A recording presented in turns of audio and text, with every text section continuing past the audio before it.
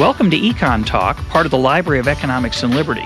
I'm your host, Russ Roberts of George Mason University and Stanford University's Hoover Institution. Our website is econtalk.org, where you can subscribe, find other episodes, comment on this podcast, and find links and other information related to today's conversation. Our email address is mail@econtalk.org. We'd love to hear from you. Today is July 26, 2012, and my guest is Tammy Frisbie, a research fellow at Stanford University's Hoover Institution. Tammy, welcome to Econ Talk. Good to be here with you. Our topic for today is the United States tax system and prospects for reform, or maybe just change. We'll see. I want to start with going back to the 1980s, something I know you've looked at. There were quite a few changes in the U.S. tax code beginning in 1981. What were the most important, and what was the timing of those changes? The first important change is in 1981 with the Economic Recovery Tax Act. And that's one of the landmark pieces of tax legislation that comes out of the Reagan administration. That's when most people talk about Ronald Reagan cutting taxes. That's the first bill they're talking about. That's the piece of legislation with which we bring the top marginal tax rate from nearly 70% down to 50%. It also makes an important structural change to the tax code that we continue to benefit from, and that's the indexing of the marginal rates to inflation. Also, the personal exemption and the standard deduction were indexed to inflation with the 1981 Act. And yes, we all can probably remember, although I'll have to admit that I was not a conscious adult during most of those years. That was the big bracket creep that happened because the tax code wasn't indexed to inflation prior to 1981 was a revenue machine for the federal government. It allowed... Without legislation. Correct. Without having to automatic tax increases, more people's incomes were pushed into higher brackets, generating more income. Exactly. More revenue, excuse me. Yeah. And there were other important changes with the 1981 Act, but those are two of the most prominent. I was going to say, do you remember, but since you were barely sentient, evidently, in the 1980s, but I'll ask, do you know roughly how many people that top rate bracket reduction affected? So 70% is a high number. It had been 70% for a long time. It was dropped to 50. Did that affect a tiny proportion of the American people or a significant portion? You remember? Do you know? Well, there is some debate about calculating exactly who pays less and by how much, but in total, there is a consensus that the 1981 Economic Recovery Tax Act saved the American taxpayers $143 billion over the next 4 years. So that it was called a $143 billion tax cut. You Yes. could call it that. Well, a phrase I really don't like because it doesn't distinguish between changes in rates, which was the centerpiece of the Reagan tax cuts, and changes in collections, which have been the last couple of tax cuts, the so-called tax cuts, the Bush tax change and the Obama tax change. These were temporary one-time checks in the mail, not alterations in the marginal rate. That's right. The changes that we saw to the tax code in the 1980s are of a fundamentally different kind than the kind of tax policy making that elected officials have been doing over the last decade. So that was 81. What came after that? There was then, in 1982, the Tax Equity and Fiscal Responsibility Act. So after the 1981 tax cuts, there was within the Reagan White House a group of individuals who was concerned about the size of the budget deficit and then, of course, the debt that would accumulate due to that. And so there began to be a conversation within the Reagan White House about how to actually walk back some of what was done with the 1981 tax reforms. Not changes in the marginal rates, to go to your point about the difference between rate changes and changes in collection, but actually to focus on collection. So a couple of things that were done in 1982 were that interest and dividend withholding was put into place as a way to increase revenue collections, and also the corporate estimated tax payments were on a schedule that was set to be accelerated, and they accelerated that further. Those were two of the important changes that were made. Of course, in any of these tax reform packages, there are a lot of things that we could go into, so I'm just trying to highlight a few of them on any of these that we talk about. And so to give you a sense of the scale of those changes compared to the 1981 Act, as I said, so $143 billion with the 1981 Act in tax relief, and then in 1982 with the Tax Equity and Fiscal Responsibility Act, you had $47 billion over the next 4 years that was then increased, but not changes in marginal rates. Correct. So that's a different story. And of course, these estimates are somewhat wild guesses. It's a little strong, but they're inherently imprecise because there's dynamic behavioral changes in response to the rates, and you can't. There's a lot of hypotheticals that have to be presumed when you're trying to measure those changes in revenue collection. Right. Correct. So then we go. I was going to say though that instead of changing the tax collection, withholding thing, they maybe should have spent less if they're worried about the deficit, but they didn't seem to be as good at that. But that was 82. So after that, we had, what was the next big one? The next big one is 1986 by most scholars of legislative tax history. There were also changes in 83, and I don't want to discount the significance of those reforms to particular constituencies in American politics. But really, 1981 with the Economic Recovery Tax Act, 1982 with the Tax Equity and Fiscal Responsibility Act. In 1983, you do have the Interest and Dividends Tax Compliance Act, which actually repealed those interest and dividends withholdings. There are a lot of changes in the early 1980s with tax policy. It's for a wonk, it's a great time to study in tax policy. But that really brings us up to 1986, the last time we had comprehensive tax reform. And so now as we enter this period where we're once again in America talking about tax reform, it's to 1986 that we hearken. So why was 86 important? 1986 is the last time that we've had tax code changes, reform, if you will, of the scope that bill represents. So since then, we had tax changes in 91, for example, when George Bush broke his campaign pledge, and Clinton had a major tax change in, 93 was it? I can't remember. 93, I think you're correct with that. And then, of course, the Bush tax changes as well. In 2001, Bush 2, Bush the second. But all of those, although you could debate it, because I think some of the Bush changes maybe were a little more important, a lot of those were tweaks. They were changes in marginal rates. And you're suggesting that the 86 one was of a different qualitative nature. Yes, because you get changes in marginal tax rates that are accompanied with significant changes in tax expenditures, with these loopholes and exclusions. And individual reform is done with part and parcel with corporate reform, and the extent to which the tax code changed during that period cannot be matched by any of these subsequent reforms. So what was important about 1986? What happened? So in 1986, you have a tax code that has 14 brackets. Before the reform. Before the reform. And that is taken down to, well, technically to 2 brackets. But actually there was a phantom top marginal tax rate of 33%, that really actually wish that people on the right would be more honest about. That there were 3 tax brackets there. Well, you and I can call it 3. Yes, okay. So there were 3. Phantom or not, there were 3. Evidently. Sure. And then you had changes to... So hang on. So a simplification from 14 rates to 3, but also a further drop from the pre-81 level in the top rate, correct? Yes, so you had this simplification to the individual tax rates, going from tax rates that under prior law ranged from 11 to a top marginal tax rate of 50%. That was still the top marginal tax rate in effect from the 1981 Reagan reform. So down from 70 to 50, but then further in this code to... top marginal tax rate up 33, or big change. 15 to 28, depending on what your position on whether there's 2 or 3 rates is.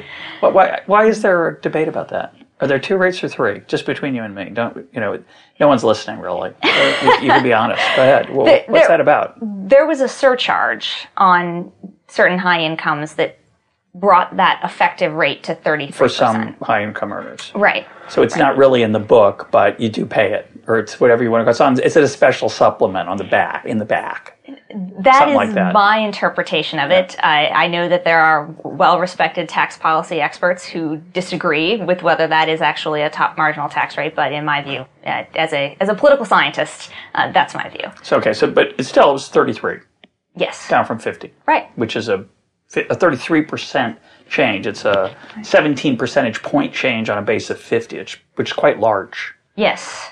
Yeah. And to pay for those very large reductions in marginal tax rates, elected officials on both sides of the aisle had to get together and agree to some very difficult deals related to the loopholes and exclusions in the tax code. So, and you should keep in mind that they did that because they set the ultimate goal of this tax reform being revenue neutral. On paper, whatever, through some CBO or other standard. Correct. And of course, not using dynamic scoring, but Dynamic scoring being a way of modeling the effect of tax reforms in a way that you allow for economic growth as a product of reduced tax rates, which incentive effects. Right, the CBO currently does not do under law. They don't do that not because they don't want to, but because that's the rules that Congress has set. They presume in any of their estimates that nobody changes their working habits or declares more income or whatever in response to, or investment behavior in response to changes in rates. Yes, overall, the CBO does take into account some changes in behavior, but not as much as those who favor fully dynamic scoring from the CBO would like to see. So you had to come up with ways to pay for those reductions. If you wanted to be revenue neutral. If you wanted to be revenue neutral, exactly. And they did that in a number of ways. So they did chip away a little bit at the mortgage interest deduction. It used to be fully deductible. No matter how many houses you owned, if you had a mortgage, you could deduct that from your income. When all was said and done, after really 2 years of battling over this tax reform, from November of 1984, when Treasury 1, the first plan from the administration, is submitted, to when Reagan signs it into law in November of 1986, this nearly 2 year period, they managed to say what we're going to do is mortgage interest will be deductible for your first and second home. But that covered most. Probably covered in those days, most Americans. Consumer interest, almost all. Yeah. As some of your listeners might remember, used to be fully deductible. Credit card charges of late payments, not late payments, but interest incurred because of that was deductible. Right. Not anymore. Yeah. Right? And after 1986. Because you don't want people to incur too much debt. Yeah. But we found other ways to encourage it. But yeah, go ahead. So but that was a big change. That was a very big change. Charitable contributions, another exemption that we talk a lot about when we talk about tax reform. That used to be deductible for both itemizers and non-itemizers. It's after 86, and now it's only deductible for... If you itemize. Right.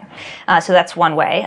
When you're thinking about tax reform, you think about the ways to pick up little pieces of revenue to put toward the larger goal, and then some bigger chunks, right? And this charitable deduction is an example of something where you picked up, several $1 billion, not a big chunk of change. While we're on the subject, what was the measured so-called official size of this tax change?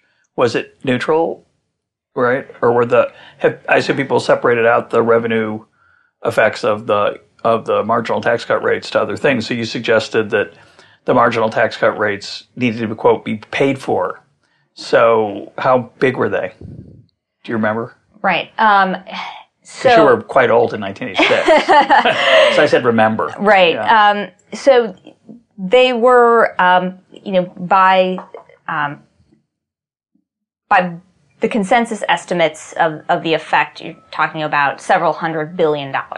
So big. And you get $200 billion of that actually from changes in the corporate tax code, because corporations get there, to jump to the other side of the tax code here, they take lower rates, and they do also take these changes and exclusions, these closing of loopholes, but it is not purely revenue neutral on their side. It is revenue neutral across the corporate and the individual tax code. Okay. So that paid for most of these changes on the individual side, and then these individual side changes picked up another, $100 billion, several $100 billion. So just to give you a couple other examples, I don't want to cause people to go to sleep talking about tax policy here, but the two-earner deduction. we used to not have a marriage penalty. After 86, you have a marriage penalty. Which means?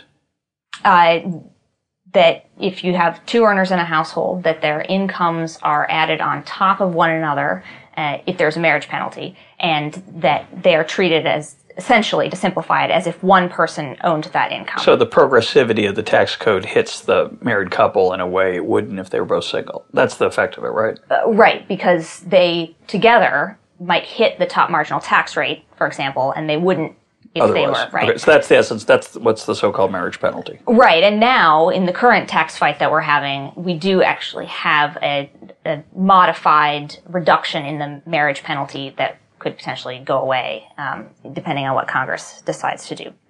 So it's not fully correct to say that right now we have the marriage penalty as it was in 1986.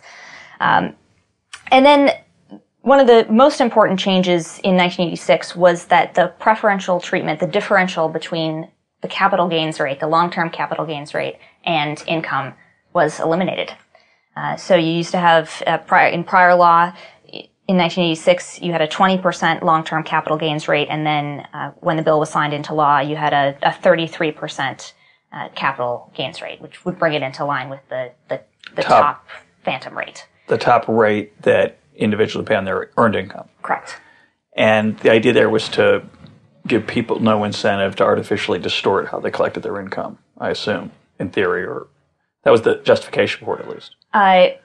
Well, that is one justification for it. As a political scientist, Correct, I would say the justification for it is, and knowing something about the legislative history on this, the justification for it is that they needed to pay for the reduction in the marginal rates, and that was Reagan's real priority. The story of the 1986 tax reforms is, forgive me for saying so, a really great read. And if I can give a recommendation to your listeners, it would be to read Showdown at Gucci Gulch by Birnbaum and Murray, who were cub reporters for the Washington Post during the 1986 tax reforms. And they wrote a really riveting account. It's a great read. It's hard to believe. Is that giggle because it's hard to believe it's riveting? Right? Tax reform?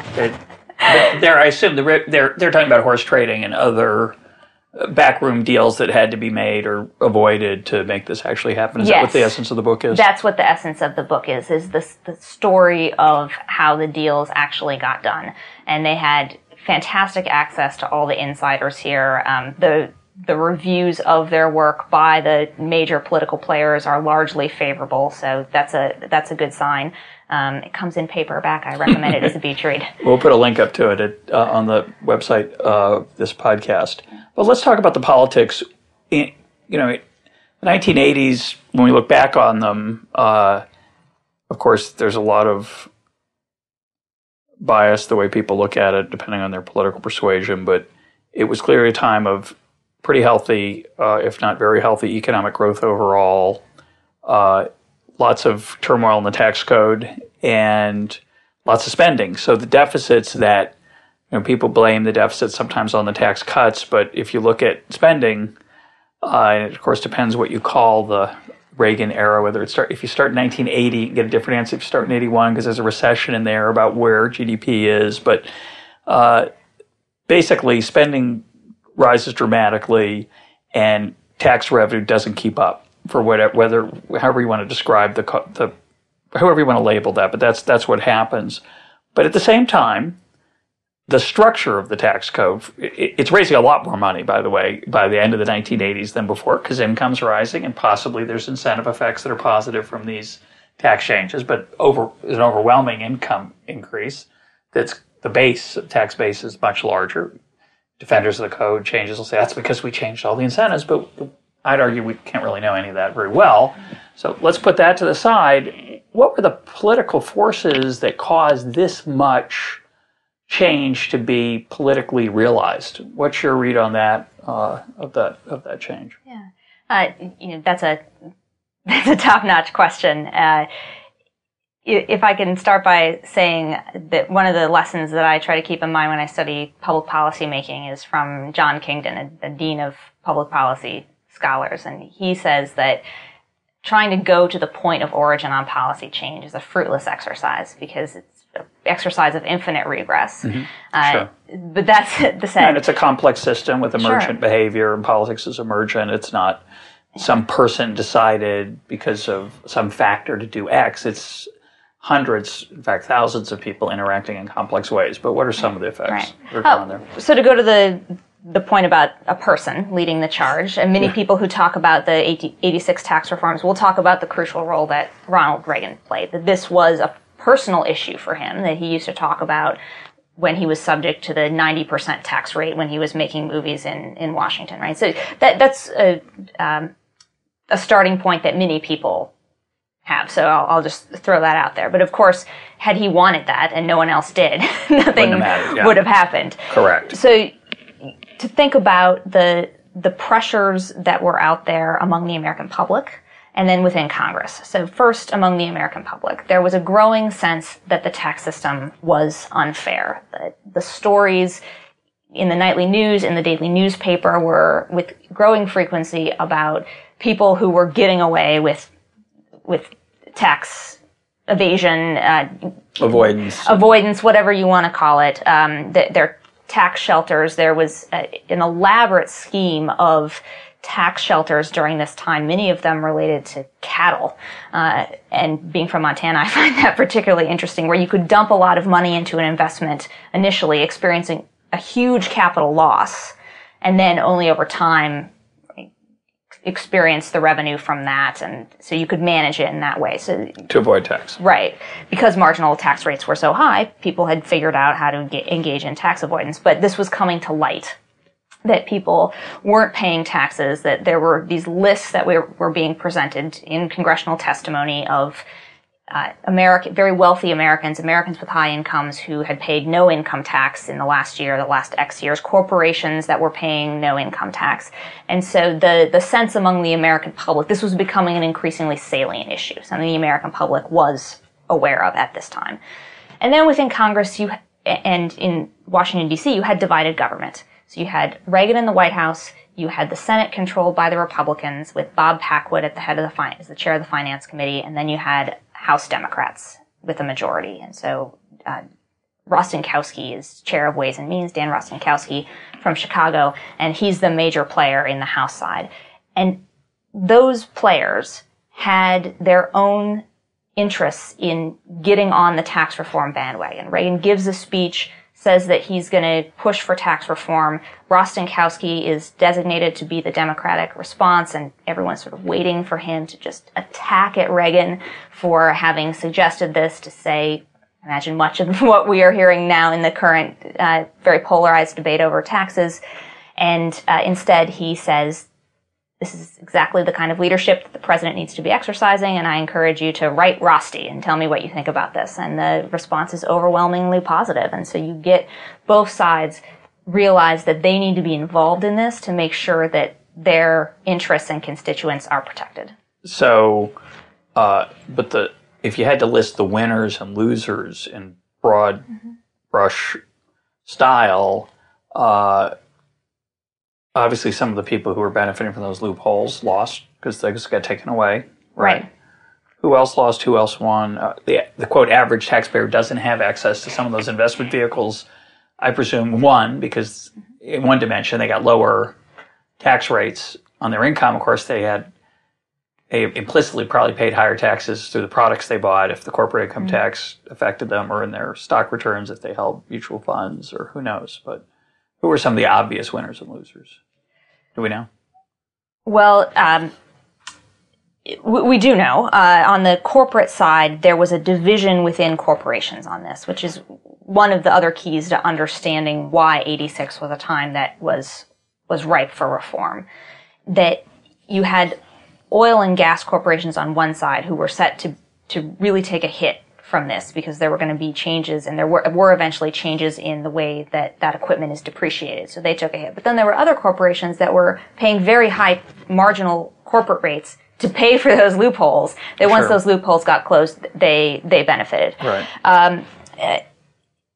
So in thinking about individuals, yes, certainly It's difficult to say, and this is one of those moments where, as a political scientist, I try not to wade too much into the economics of the economic effects of tax reform to the extent that I want to understand how public opinion changes as a result of these things. I do that, but certainly the average person.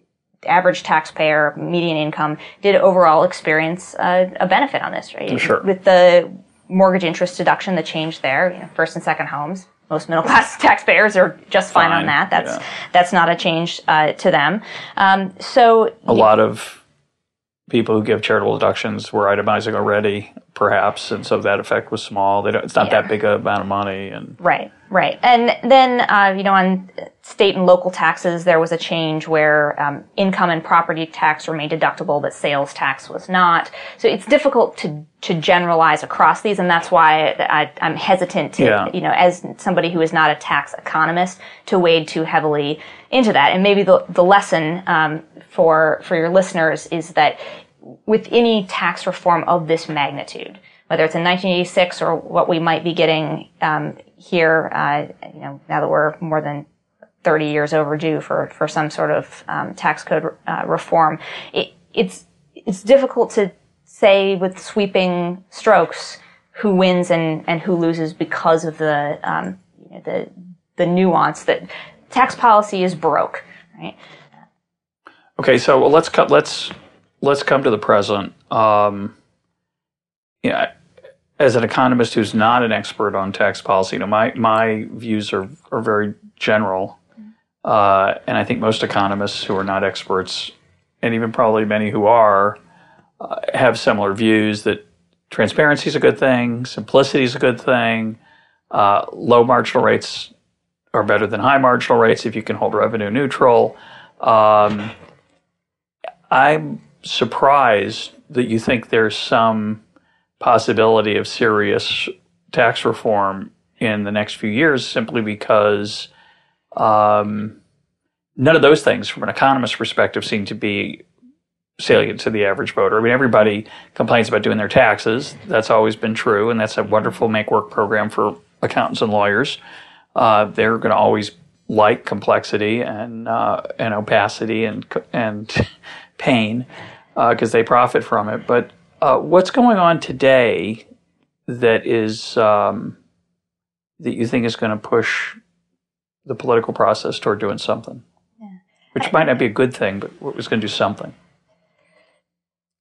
To make a comment first about the nature of public opinion on tax, and you're dead on point that most Americans are not spending their time thinking about tax reform.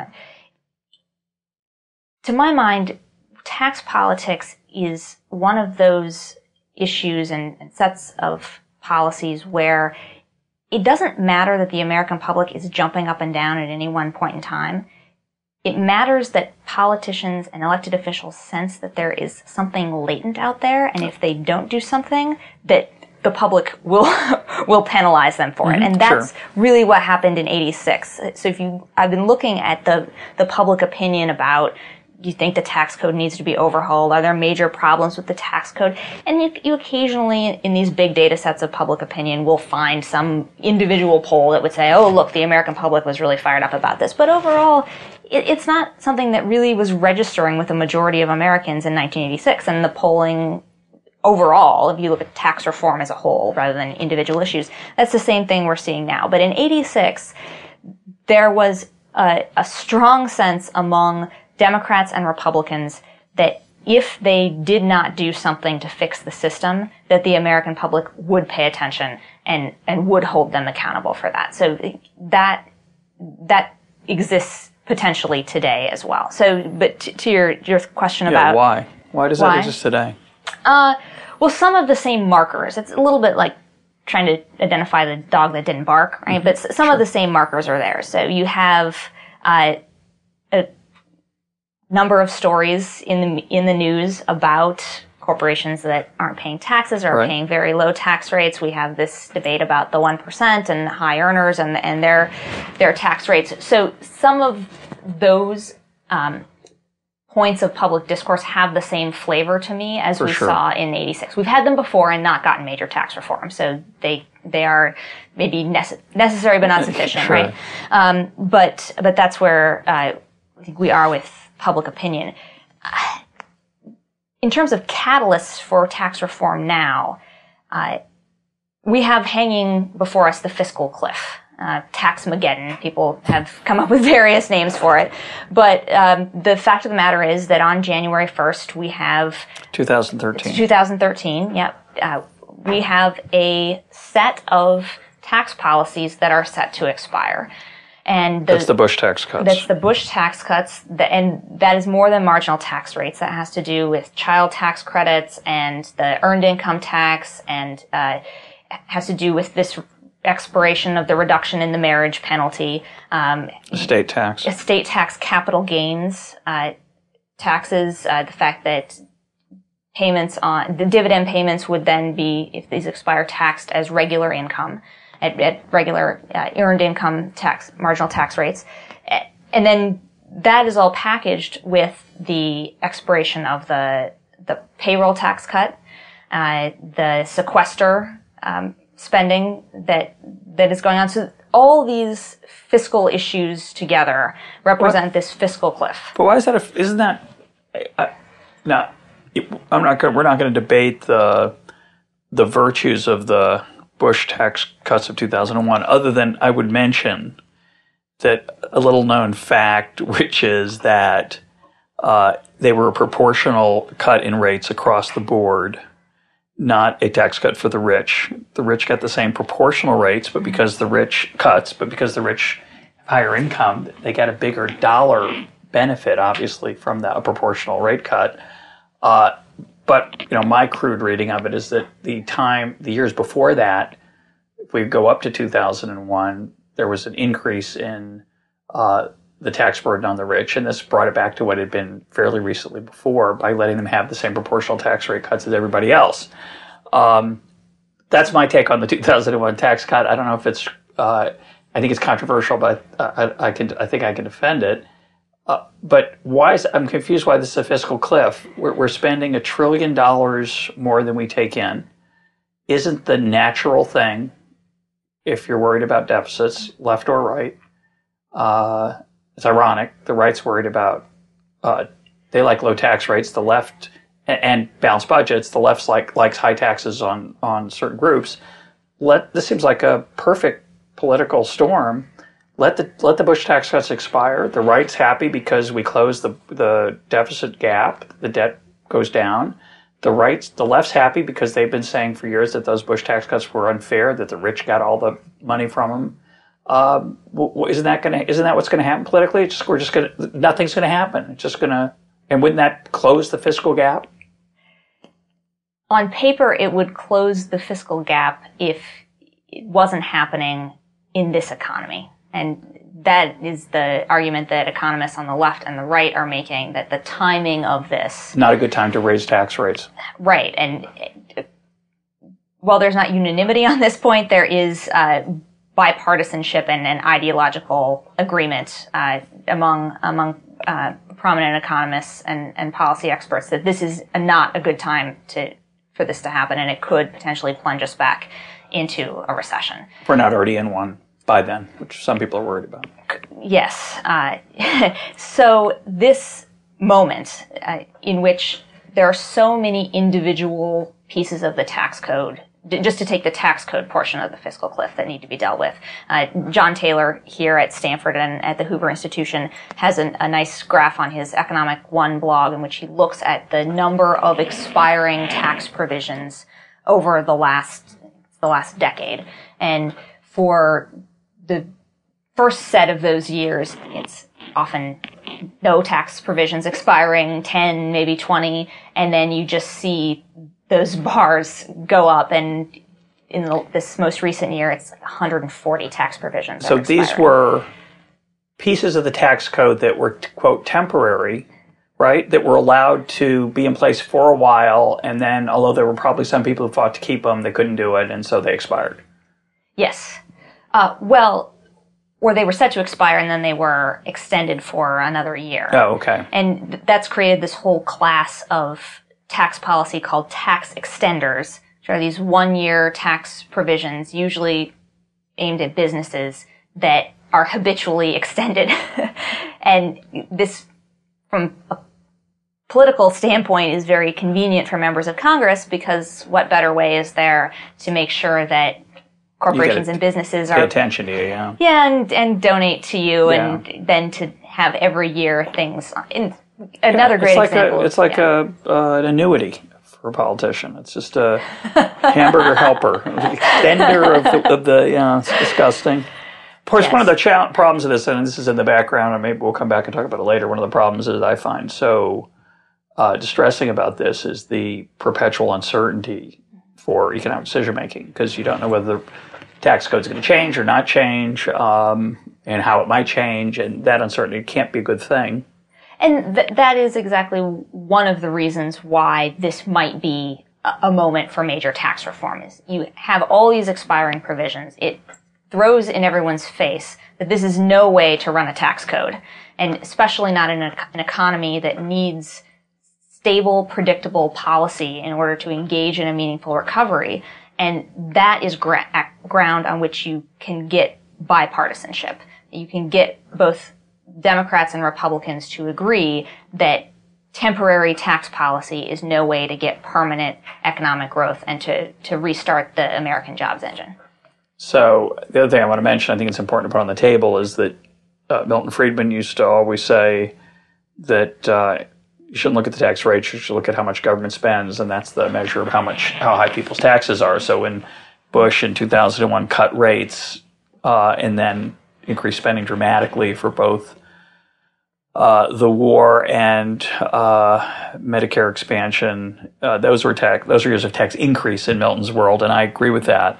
So I view taxes as being very high right now, and so if we extend these, if these tax cuts were to expire, the Bush tax provisions were to expire, on paper it's sort of a tax increase because it certainly would be a change in marginal rates, but we still have to pay for all that stuff we're indebted on, and it's kind of in a way it's a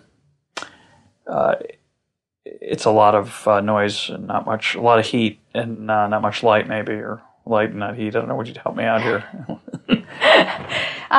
Well, and Milton Friedman also wasn't pleased with what happened in 1986. He wrote an editorial in April of 1986 about the proposed legislation, and he said that it essentially was still full of Swiss cheese, that in order to engage in real tax reform, you needed to just have a set of marginal tax rates, and that you would need to get rid of the mortgage interest deduction, the charitable deduction, the employer-sponsored health insurance deduction, all these things. So I think, there's a lot going on right now that Milton Friedman would not be very happy about. But going back to your point about the 86 Act, where there were certain constituencies pushing for certain things, certainly there are lots of economists and policy people and even some politicians who think that the deductibility of health care benefits by the employer is a very bad idea. And so by eliminating that, that does free up, in a revenue neutral change, the opportunity to do some other things, right? Yes. But that is on my growing list of reasons why there are major obstacles to tax reform this time around. Okay. And it has to do with double counting of that particular loophole. Explain. Well, you have the tax policy folks listing off the loopholes that they're going to close, or the exclusions, if you want to give it a slightly more attractive, yes, less disparaging name, and they list employer health insurance, and they're good from their perspective, good policy reasons for that, related not only to tax policy but to healthcare policy as well. Sure. Right? And so they say, this is great, we should do this, we'll be able to use this to pay for the lower marginal rates to keep things revenue neutral. But the healthcare policy folks who are interested in making major changes to healthcare policy in this country see closing of that exclusion as a way to pay for the things that they are trying to do. So there is going to be, as I see it, a coming political battle between who actually gets to count that money. And the CBO, under their protocols for scoring, can sometimes double count things, right? But what the CBO does and what is actual, reality in terms of the policy implementation are two separate things. And I think that's going to be a problem, not just in terms of the politics, but also in terms of the fiscal health of this country. Yeah, that's great. That's really interesting. What are some other things are on the table? With the housing crisis still with us, the bust still there, and a lot of people uncomfortable with the recent years of U.S. housing policy. There's a lot of interest in getting rid of the mortgage interest deduction in abstract terms, but in practical terms, you got homeowners who've just been kicked. I just can't see that happening. Oh, I agree entirely. I think that is one of the biggest obstacles is trying to pare back even the mortgage interest deduction in a time when so many Americans are already having trouble paying for their houses, and then Americans who are out of the housing market, who are looking to be home buyers, many of them are agitating for a further drop in the housing market, which could actually argue for them favoring the elimination of the mid. So it's going to get complicated. There's no shortage of politicians who want to do stupid things to encourage home ownership. We know that. This will be one of those things, I suspect. If anything, we might get more of it, which, of course, pushes up the price of housing artificially as part of our problem. But so given that there's this up for grabs feeling about January 1, what might emerge politically? Again, we're not going to talk about whether this is good economics or good tax policy. What do you think is important in terms of politics? I do think that there's a potential for a grand bargain. And I wasn't as optimistic about this even 6 weeks ago. And the thing that was really concerning me was the absence of specific policies, bills proposed by members of Congress. Because when you look back at 1986, the run-up even to 1984 had a group of very prominent members of Congress, senators and members in the House, who were sponsoring bills. Most prominently, Bill Bradley, who was ultimately instrumental in getting the 86 reform passed. You have Jack Kemp and other supply-siders. You can go back and you can see these pieces of legislation. And so you had these guys who had a stake in getting something done. They wanted to see something done and they wanted their stuff in. And I was going back and looking through Thomas.gov, the database of among other things, legislation, and could find proposed bill after bill, sponsored bill of loophole, exclusion, right, making the problem worse of a tax code of Swiss cheese, but only one plan for tax code overhaul. And in the last 6 weeks, as people have started to, on Capitol Hill, have started to think about the potential embedded in this fiscal cliff or tax-mageddon, you have had members of Congress who've actually started to write pieces of legislation. So I see that as a good sign out there. And that you could get something that is what's bandied around a lot, something based on Simpson-Bowles. But again... Simpson-Bowles being the bipartisan commission that wanted to try and solve another problem, which is that we spend more than we take in. And yes. So their plan is actually not revenue neutral. Yeah, it's revenue increasing. Correct. Or enhancing, as they like to say it probably. Yes, and there's their chairman's mark, which lays out several different versions of plans, but those plans involve elimination of, or major modification to the mortgage interest deduction and the employer-sponsored health exemption. So all these things that are going to be so difficult to do, and you can't just say, oh, well, we'll just do Simpson-Bowles, right? Because, it's going to happen. Yeah. Right. But something like it could. It could be a starting point. Now, just for fun, let's talk about something. Let's dream for a minute. Our colleagues here at Hoover, Robert Hall and Alvin Rabushka, came out with a small book on the flat tax for a small form that would allow you to fill your taxes out fairly easily. And Alvin Rabushka was a guest on this program back in, I think, 2007. There's always some attractiveness to economists of a flat tax, meaning both potentially relatively few rates and almost no deductions, so that you could fill out your taxes in about 10 minutes on a postcard. I like to dream about it. It has happened in some countries that had to start from scratch in Eastern Europe, right? I don't know whether they've moved away from that as political forces emerged. It would push them away from it. But what are the prospects for that kind of tax reform where not just we tweak it here and there, but move something closer to what economists, for example, would like?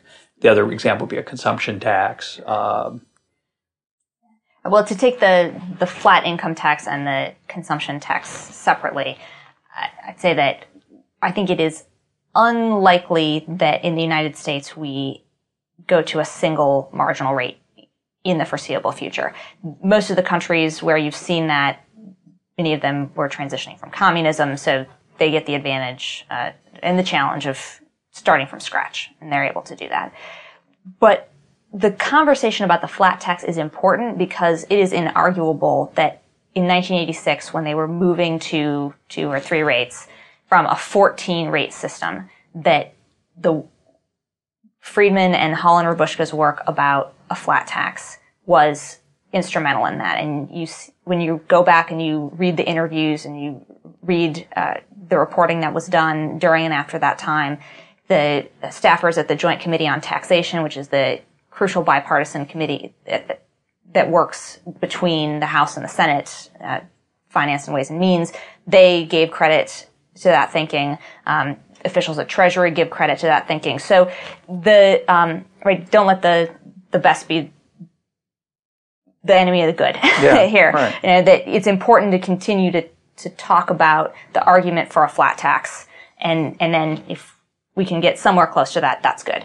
On the consumption tax side, politically, that is also a difficult issue because, and we saw this in the Republican primary, when you start talking about a consumption tax or a VAT, that is quickly portrayed. VAT being a value-added tax that would be levied on business transactions, which has the great virtue of being relatively efficient, but has the horror of being relatively unnoticed. So it does tend to lead to revenue creep in my perception of it.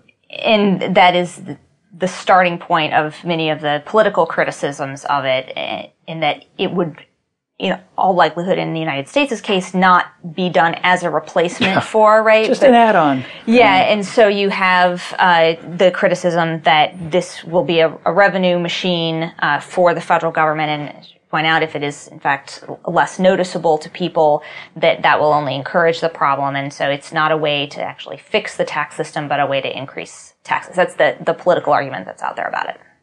So the one thing I think that you highlighted as being politically salient right now is this anger at the 1% or anger at the rich or anger at the financial sector. That's an anger I'd like to see fixed by getting rid of bailouts and other special treatments that Wall Street and other parts of the financial sector get. But it would seem to me that to the extent that is politically salient, debates over inequality, that's going to push us toward higher marginal tax rates in the next round, not lower.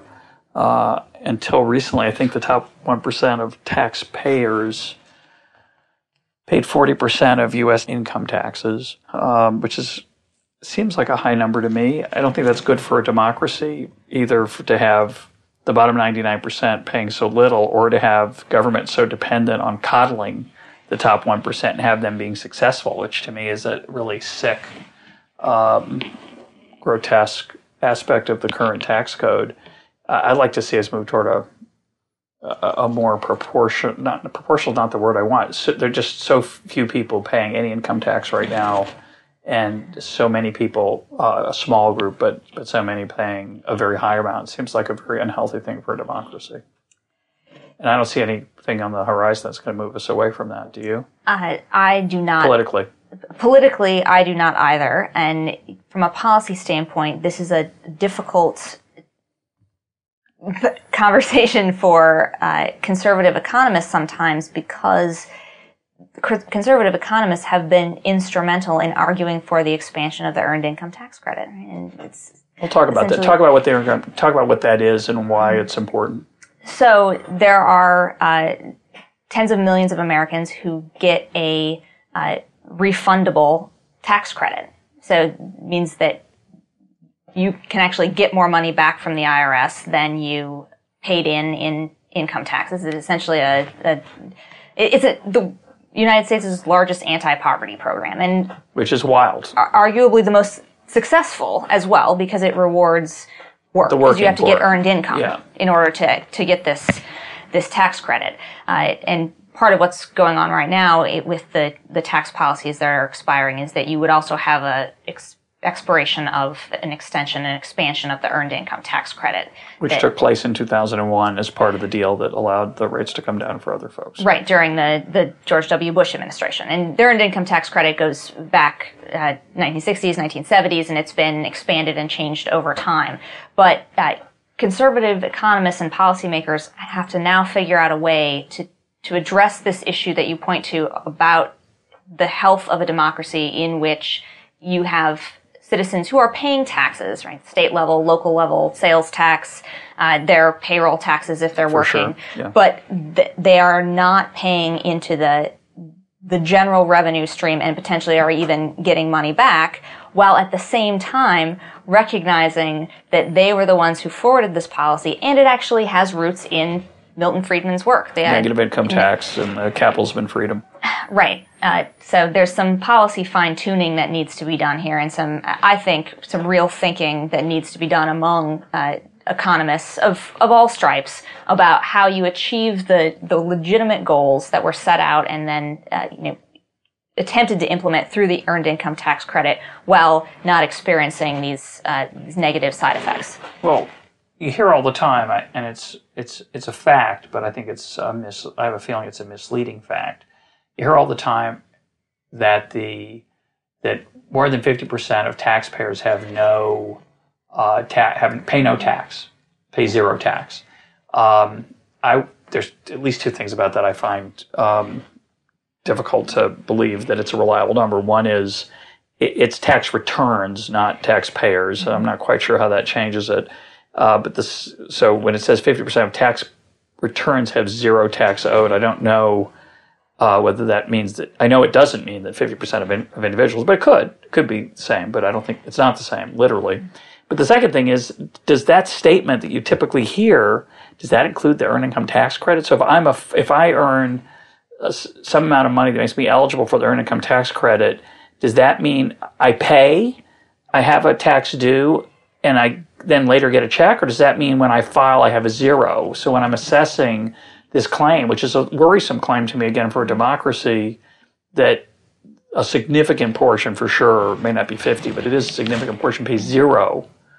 Is that true? How does that earned income tax credit interact with that claim? Do you know? It interacts with the claim depending on how you measure it, and this is an ongoing debate between people who are measuring it in different ways. And an additional way that they're trying to measure it differently is not just to look at any given year, but to look across individuals, because there is some publicly available tax data in which you can look at one individual over time. And what I would think really matters is people who serially fall into that category, right? And that number goes down quite dramatically. And I can't remember off the top of my head exactly what it is, but if you try to identify people who for the last 3 years or the last 5 years haven't paid any income tax, whether because they didn't pay any at all or because they got the earned income tax credit, right? But there are many fewer Americans who are just not paying taxes for year after year after year. Many fewer? Yes. So there are more people paying taxes, you're saying? There are fewer people who don't owe taxes for multiple years than there are Americans who, in any given year, right? That people move in and out of that category, whatever the number is. And I understand. Are you saying when you say fewer, you mean the number's lower if you look at it over a long period of time? Right. But it could be still rising over, right? It could be rising, but I guess we have to decide what we're concerned about. Are we concerned about, let's say you include people who are receiving their refundable earned income tax credit, and you say, okay, they didn't pay taxes in that year, but then the next year they don't get the earned income tax credit, and so they did pay taxes, right? Do you think that they are one of these people, if we're concerned that somehow this impacts their view of government and the role of government and the difference in the appropriate trade-off between liberty and security? Does 1 year on that cause you to worry about it? Does 2, does 3, right? Yeah. Well, it has an effect. Obviously, it's bigger if it's every year, but I mean, I think the numbers, and I'm also working from memory here, but I think the bottom half of either the income distribution or of taxpayers based on adjusted gross income, and they're, of course, not quite the same, but I think the bottom half pays about 5% of all income taxes, which means that $1 of government spending costs you a nickel. And if that's true, you're getting a 20-to-1, 19-to-1 subsidy. You like it than if you're paying a lot, potentially. Of course, this ignores payroll taxes, which are quite significant, and any worker pays that. They may not perceive it as paying it because they may decide, falsely in my opinion, that it goes toward their Social Security retirement into a little box for them, but a little account. It doesn't. It goes out the door to pay for the war or the agricultural price payments or anything else. It's fake. It's an illusion.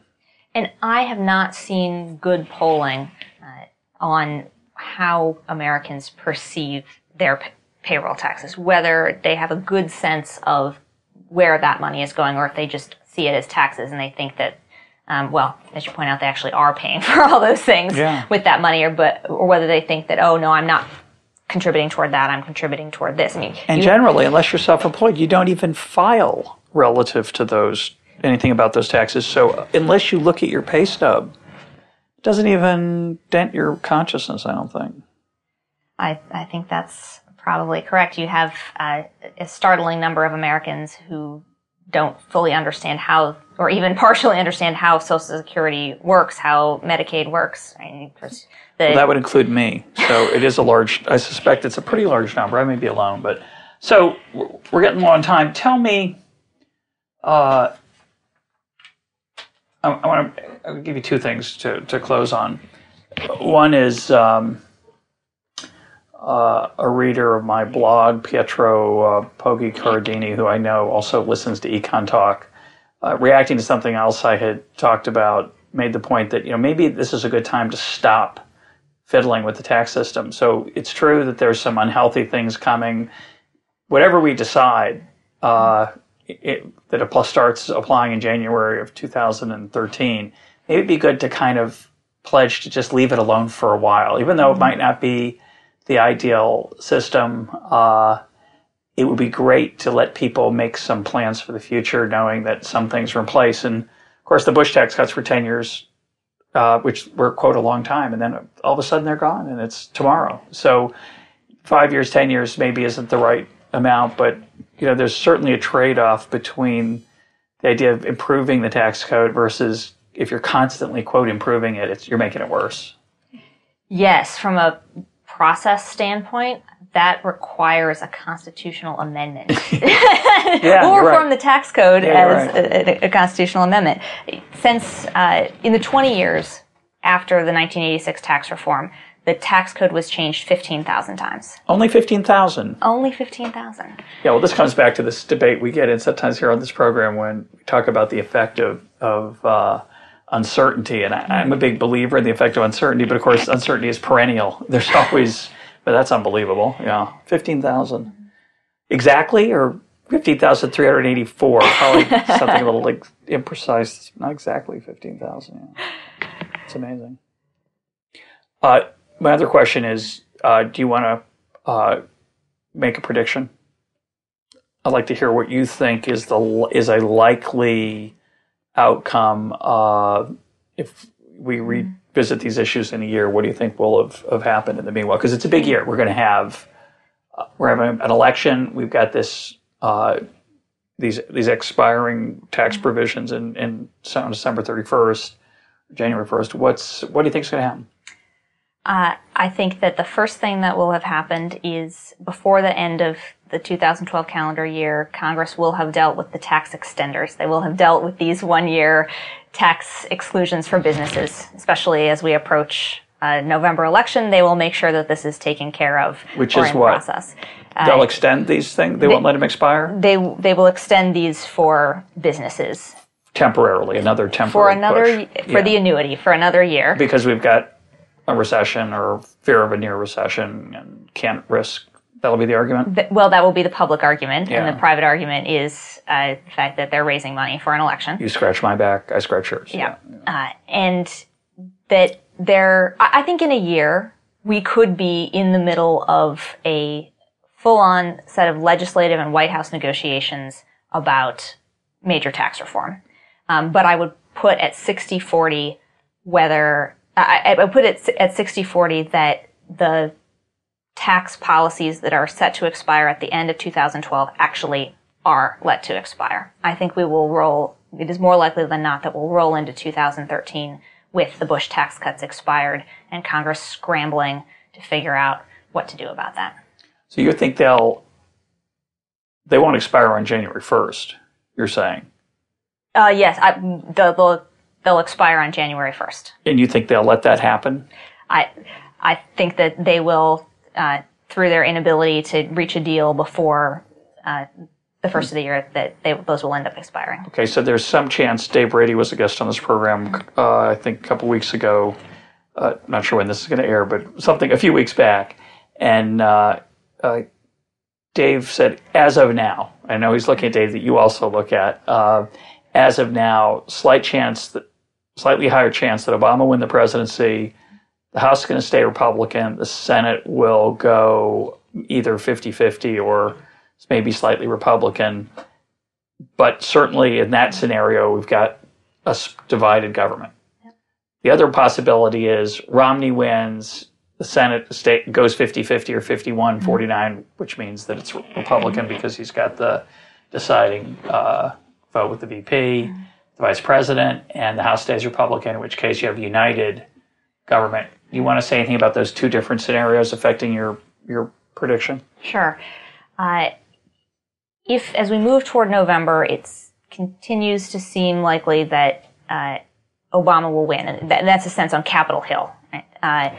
Then I think that you actually are slightly more likely to get a deal before the end of the year, and that Republicans will, especially if Obama is elected, they'll just maybe decide, well, let's just do this, right? They have better leverage. Some arguments about whether they'd have better leverage in January, but I don't think so. They should just cut a deal at that point before. And cutting a deal would mean, at the very least, taking care of the expiring income tax provisions for a period of time that would then allow them to take care of tax overhaul. This is not going to be something that they're going to be able to do in the next 6 months or year. This is going to take some time to pull this deal together, and in the meantime, they would agree to extend some portion of the Bush-Obama tax cuts. But probably not for the high end, because Obama will make that the...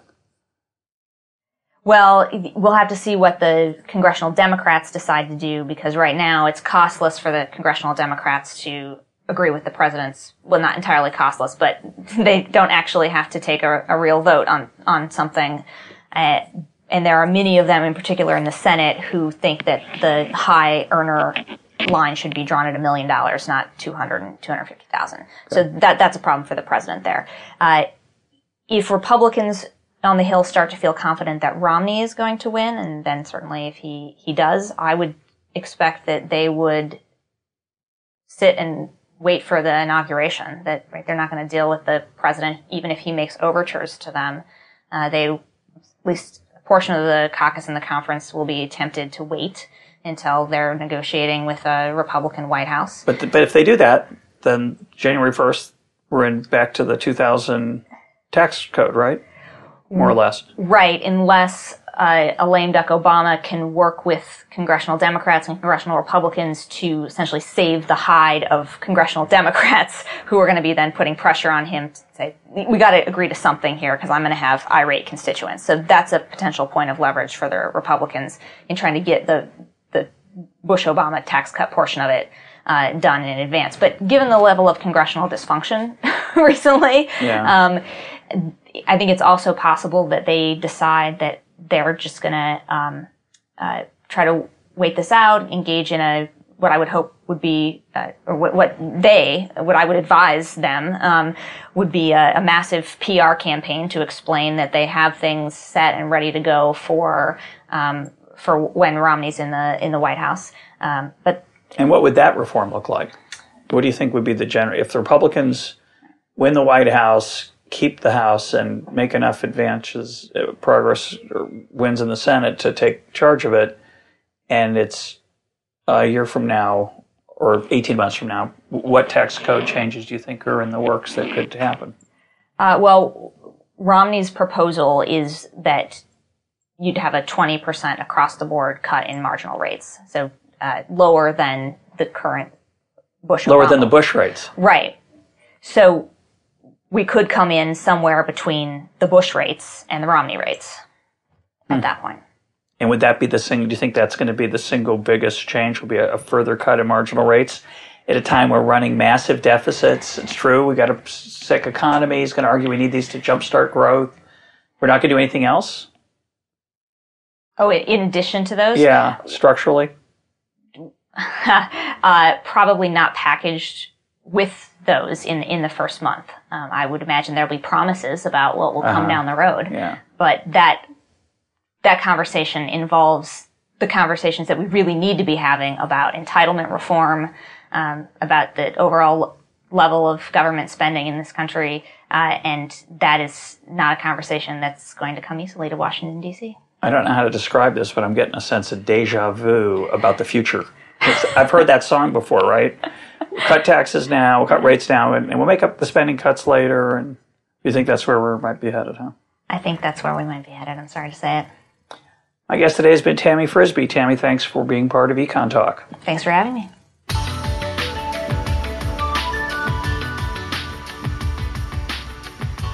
This is Econ Talk, part of the Library of Economics and Liberty. For more Econ Talk, go to econtalk.org, where you can also comment on today's podcast and find links and readings related to today's conversation. The sound engineer for Econ Talk is Rich Goyette. I'm your host, Russ Roberts. Thanks for listening. Talk to you on Monday.